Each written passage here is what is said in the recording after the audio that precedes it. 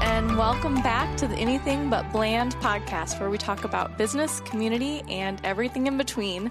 This is the Bland & Associates podcast, and I'm Kaylee Ruskowski. And I'm Ashley Postwaite.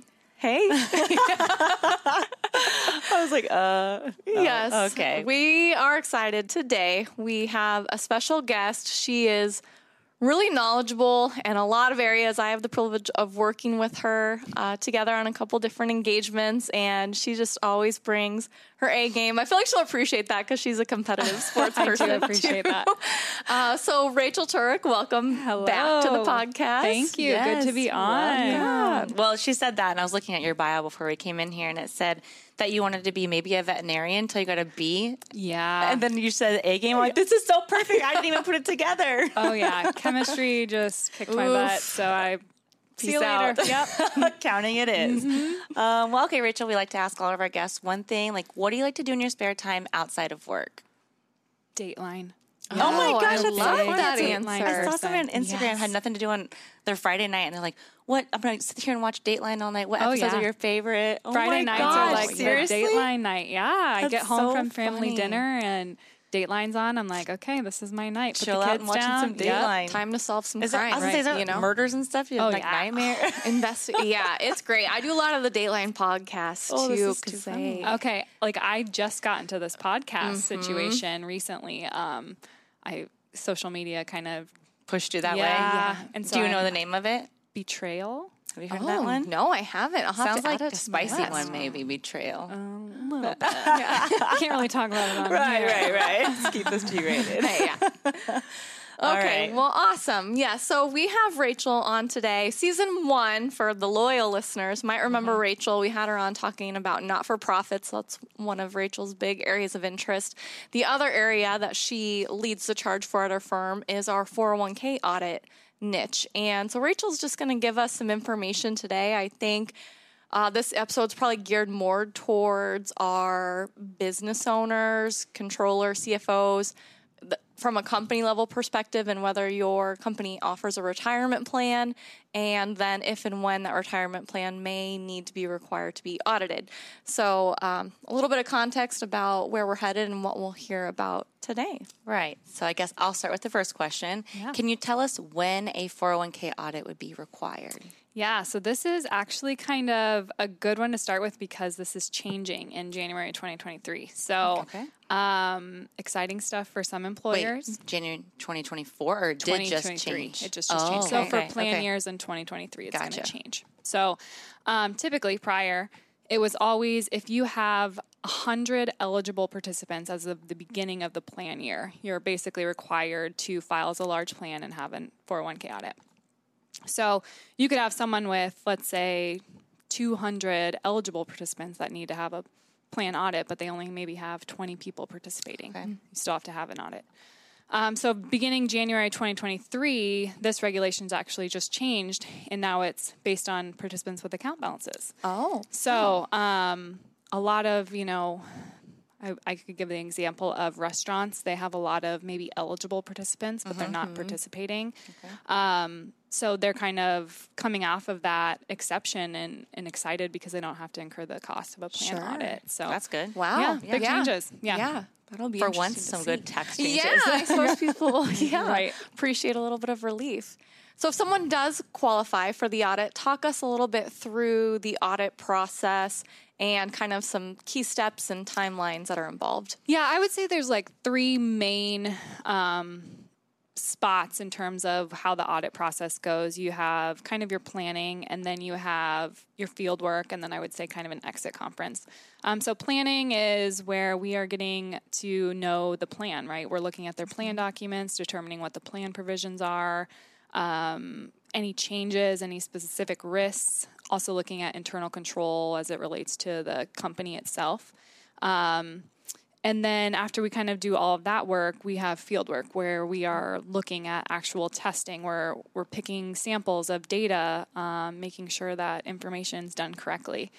And then after we do all that, we kind of wrap things up, put it into a nice package for the financial statements, and any recommendations or issues that we found are kind of communicated to management, and then those are sent out as well. And then I'm sure the plan sponsor and employer is happy once that's done. Right. Signed, sealed, and delivered. Yep.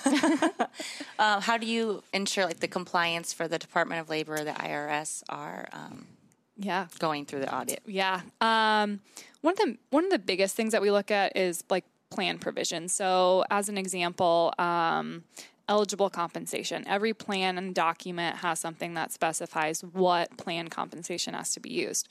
So that might be W-2 wages, 3401A wages, something different. And some of those plans also have exclusions. So maybe bonuses are excluded.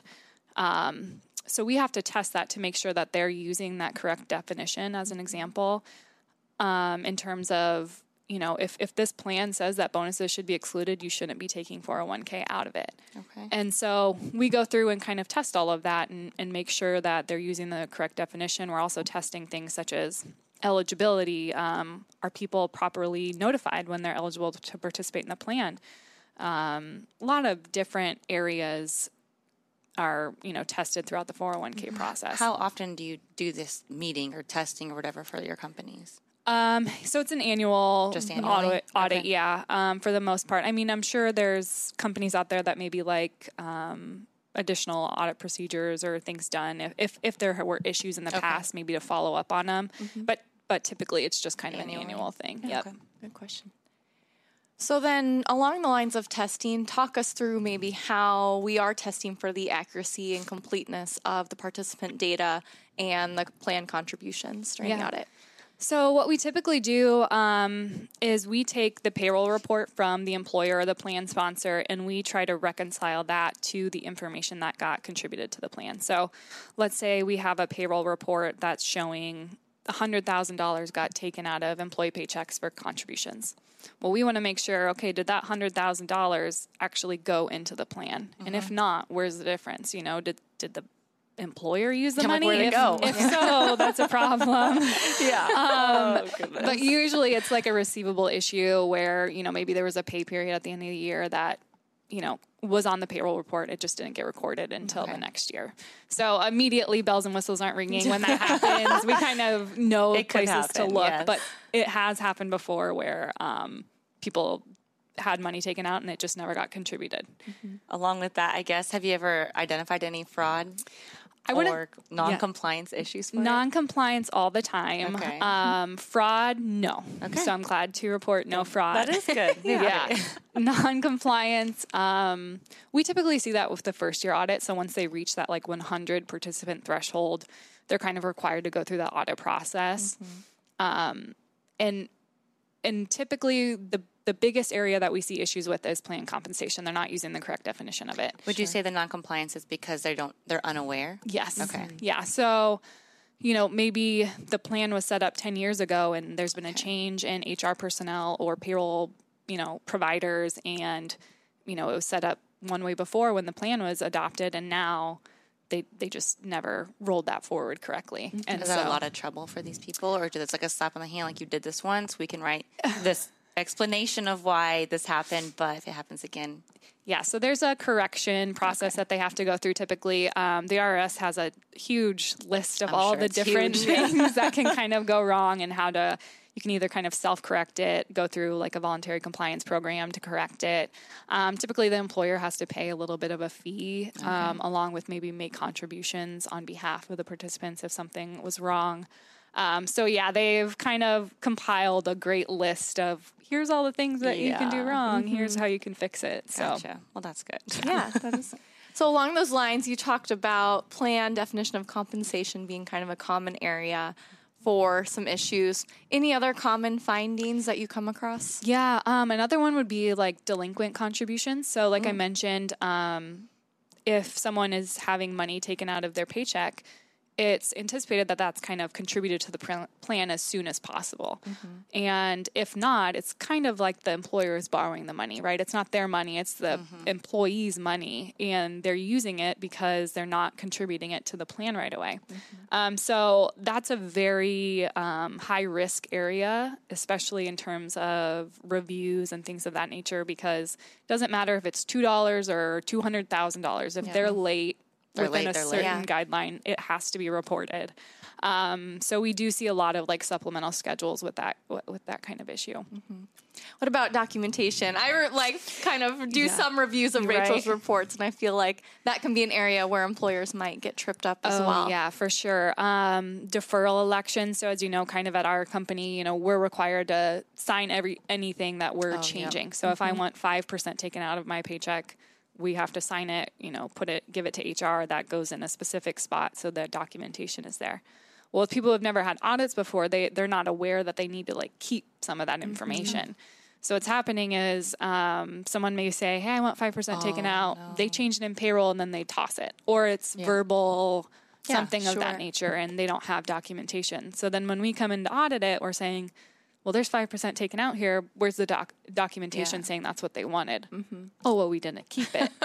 And so no CYA there. So then you have to try and go to the participant and ask them. It's a whole thing. Are you as the auditor, are you going to ask the participants, these companies, the employees, really? Mm-hmm. Yeah, we'll get their like email addresses and things like that, and kind of send a confirmation like, you know, we don't have the information or it's not readily available. Can you confirm that this is what you wanted taken out? Part of me is thinking with all like the spam emails going around, do you ever those just get deleted and you have to like keep, because they're probably like, yeah, right. Oh, delete, for sure. delete. All the time. Yeah. Confirmations are like very last resort situation. Sure. Okay.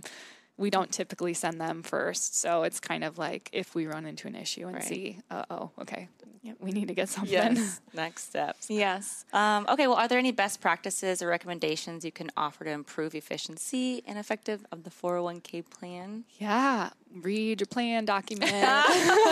As an employer, HR, controller, CFO, whatever position you are in the company, just make sure you're reading your plan document, because that specifies all your plan provisions. And that will give you an idea of how you need to set that information up in payroll, or, you know, if there's other provisions that you need to review and know about, those will kind of be in there. The other thing I always recommend is, you know, you utilize service providers. That's what they're there for. You know, third-party administrators help significantly in terms of ensuring all of the fiduciary responsibilities are being taken care of, making sure that employers do know, like, hey, this big change was made to your plan document. You need to do A, B, and C now on your end to make sure that you comply with it. So I always recommend, you know, utilizing people that can help and are specializing in that, because, you know, there's already a lot on employer and HR people's plates. You know, it's hard to track all the changes and things like that. So TPAs can definitely help in making sure that they're tracking it for them. Nice. That's huge. Okay, final question. Circling back, tell us some important deadlines or dates to be aware of. Yeah, so July 31st, yesterday was the initial deadline for calendar year end plans. It's typically 7 months after year end, and then the extension is now October 15th. So if you had 100 eligible participants as of the beginning of the plan year, so 1/1/22, and you've never had an audit before, reach out to us. Ooh, there we go. Yeah. We'll put your information in the show notes. We have had stragglers come in, you know, October 2nd. They're like, we just realized that we need a 401k audit done. And so you're like, perfect, no problem. I'll get right on that. Yes. So the earlier you know, the better. Please. Right. Oh, man. Well, yeah, huge kudos to Rachel for coming out, because if you picked up on those deadlines that she shared, this is her busy time. Yes. And she still graced Ashley and I and all the listeners with her presence. So knowledge. Thank you, Yes. Rachel. Thank you. Yeah, very helpful. And one thing we'll share too is we always kind of issue the disclaimer. These episodes are really just an intro to the topic, just a primer. So if you have specific questions about your company or about a 401k audit, it's best just to reach out and just run your scenario by us and get a correct answer. We'd be more than happy to help and hear more. Yeah, for sure. There's so many different scenarios, and things can differ from plan to plan. So we're always happy to help and verifying, you guys do need an audit, you don't, things of that nature. Perfect. Yeah. Thank you so much for everything. Yeah, thanks for having us. As always, we appreciate all your likes and reviews on our podcast to build it up. So if you have any questions and you want to reach out, you can find Kaylee's email address in the show notes, and she will get you connected to the right person. Also follow us on Instagram at Bland Accounting is the handle. Sorry. The IG, guys. Yes. Or you can find us on blandcpa.com. So with that, Be informed. be inspired. Be awesome. Bye, guys. Bye.